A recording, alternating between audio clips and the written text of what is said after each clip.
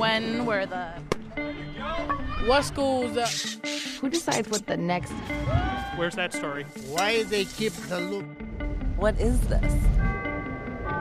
It's Curious City. Where WBEZ answers your questions About Chicago, the region, and its people. Hi, I'm WBEZ producer Miles Bryan, and I'm here in our studio at Chicago's Navy Pier with Curious City questioner Gail Tate. Gail, you want to introduce yourself? Hi, I'm Gail Tate from Naperville, Illinois, but originally from Chicago. Grew up in Chicago. Gail, you've had Curious City working on a question about the Illinois lottery. You want to remind us what that was? My question was, where are the proceeds from the Illinois lottery going? I thought the proceeds were to go to education. So why are you interested in this? Because, as I remember, when the Illinois lottery was proposed, there were people against that whole idea because it was gambling. And I thought the way it passed is because the people who are opposed believed that, okay, if this money's going to education, we can support it. Even I felt the same way. If it's going to education, we'll support it. And were you voting? How long have you been voting? I've been voting a number of years, but yes, I was voting age when the lottery started. It sounds like you suspect the lottery money should be going to schools, but maybe it's not. Do you feel like we're being sort of swindled here? Yes, very much so. I hear the stories, especially this past year, about every school district having to borrow money, but yet the lottery continues. I see the commercials, I see people winning, and wonder, where is this money going? And have you met other folks that share this sentiment? Very much so. Every time we get together and we're having some deep discussions, this topic comes up. Where is this money going? Right. I've talked to a lot of folks who also have this question, and I do have a numerical answer for you, just the straight numbers. But I'd prefer to not give you that answer right now because I think without understanding some of the history of the lottery, that's going to be a little misleading. So what I'd like to do is walk you through what I found and play some clips from interviews along the way. Is that okay with you? That's fine, because I'd like to hear this history. The story of what the Illinois lottery does and what it doesn't do for education so far basically falls into 3 acts. And Act 1 gets at why you and lots of other folks think the lottery should be doing more for education, and it starts way back in the early 1970s. So to get started, I went looking for someone who remembered the state debate around the lottery, and I found this guy named Charlie Wheeler. He's currently the head of the Public Affairs Reporting Program at the University of Illinois in Springfield, but back in the 70s, he covered state government for the Chicago Sun-Times. The Chicago Sun-Times story that appeared on December 2nd, 1973, talking about how the lottery was approved by the Illinois General Assembly, had my byline on it. So the first thing I asked Wheeler when I found out he knew about this was this big burning question that, Gail, I think you and I both had. The lottery was created to fund education in the state, right? Mm-hmm. I would say that's probably the most prevalent myth about Illinois government, that the lottery was created to fund education, and that's simply not the case. The lottery legislation was part of a compromise package whose main purpose was to provide for additional funding to help out the Chicago Transit Authority. Yeah, Gail, the lottery was started for commuters, not for kids. So what do you think of that? I'm shocked. I never heard that at all. Right. So, the follow-up question I had, obviously, is how could so many folks in the state, have got wrong what the lottery was started to do? And he said, you're not wrong to think that this was a big part of the debate. A bunch of previous lottery bills that had been debated in the State House would have funneled profits to education.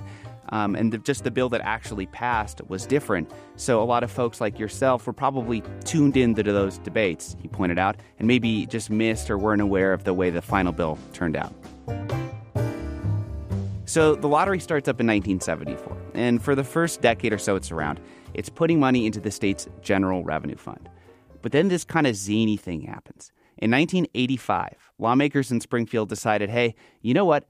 We should put the lottery proceeds into education. So it flips around again. And here's Charlie Wheeler talking about it. Legislators, they were, I guess, frustrated or tired or just fed up with having to explain to constituents, no, we didn't pass it for the schools. And they finally just said, all right, go ahead, we'll just put the money into the schools. So how are you feeling now, Gail? Better, much better. You still with me? Yep. All right, that brings us into the second act of our story. It's 1985. the Illinois legislature has said, okay, all lottery profits are going to go to the Common School Fund.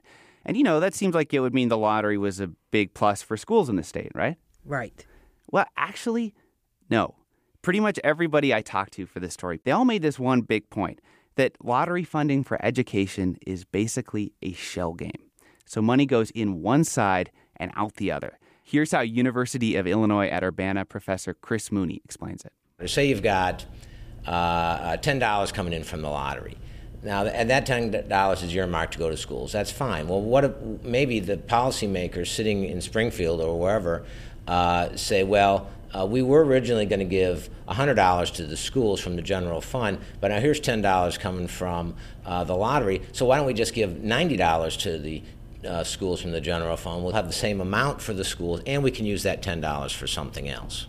So Mooney says that legislators have ended up thinking about the lottery as quote-unquote free money because it's revenue coming in without politicians having to go out in front of taxpayers like me or like you and say, hey, I want to make the case to raise taxes on you. What's your take on that, Gail? A bit disappointed. My vision for the lottery is that money would be over and above what is allocated and budgeted for the schools and would help the schools.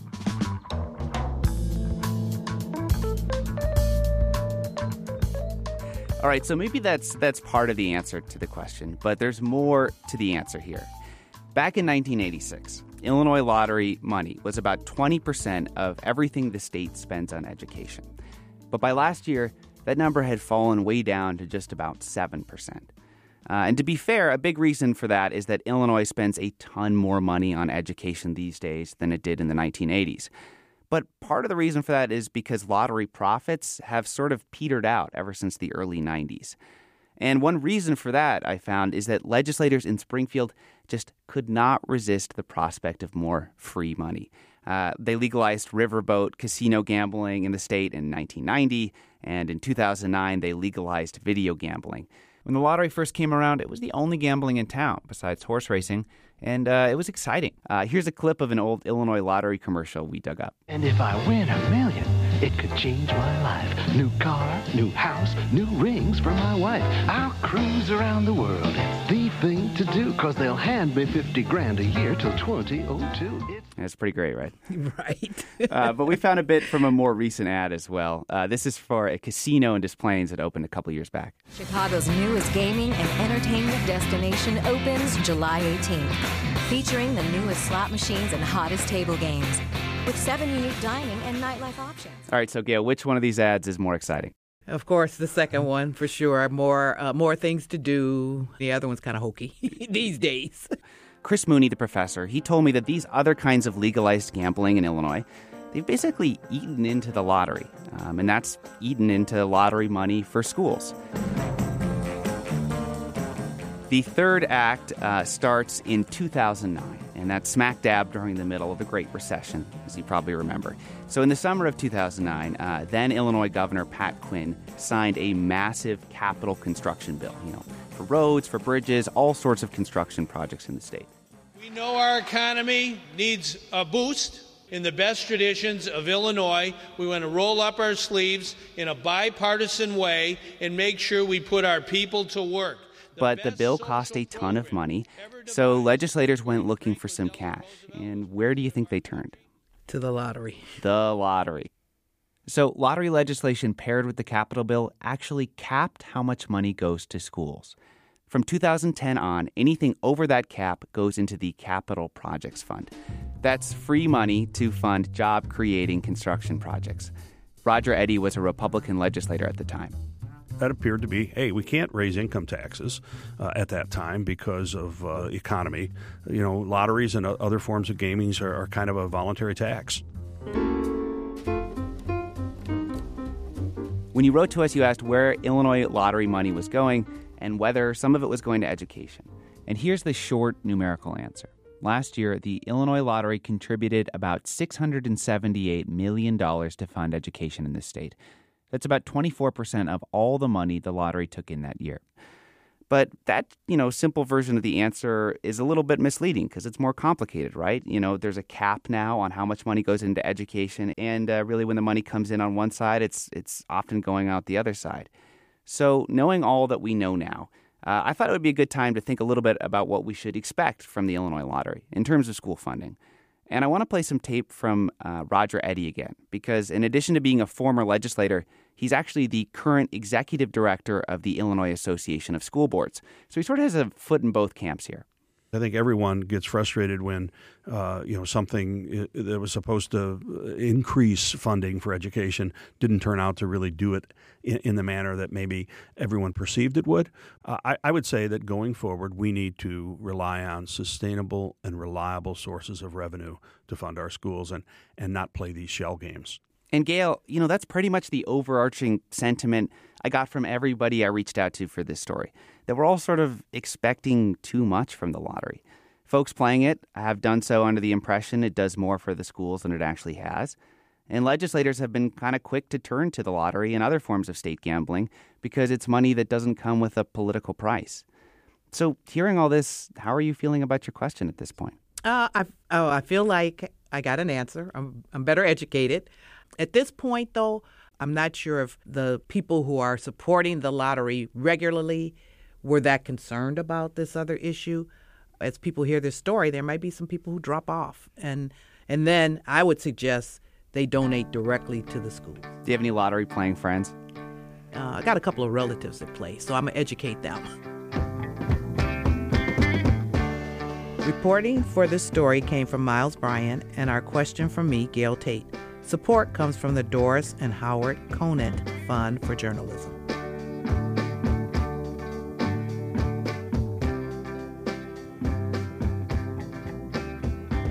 Curious City is supported by the School of the Art Institute of Chicago, offering a Master of Science in Historic Preservation.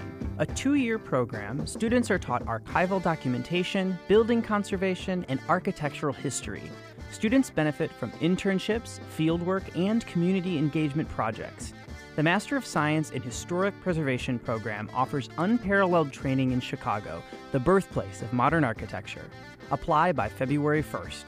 Details at saic.edu/Curious City.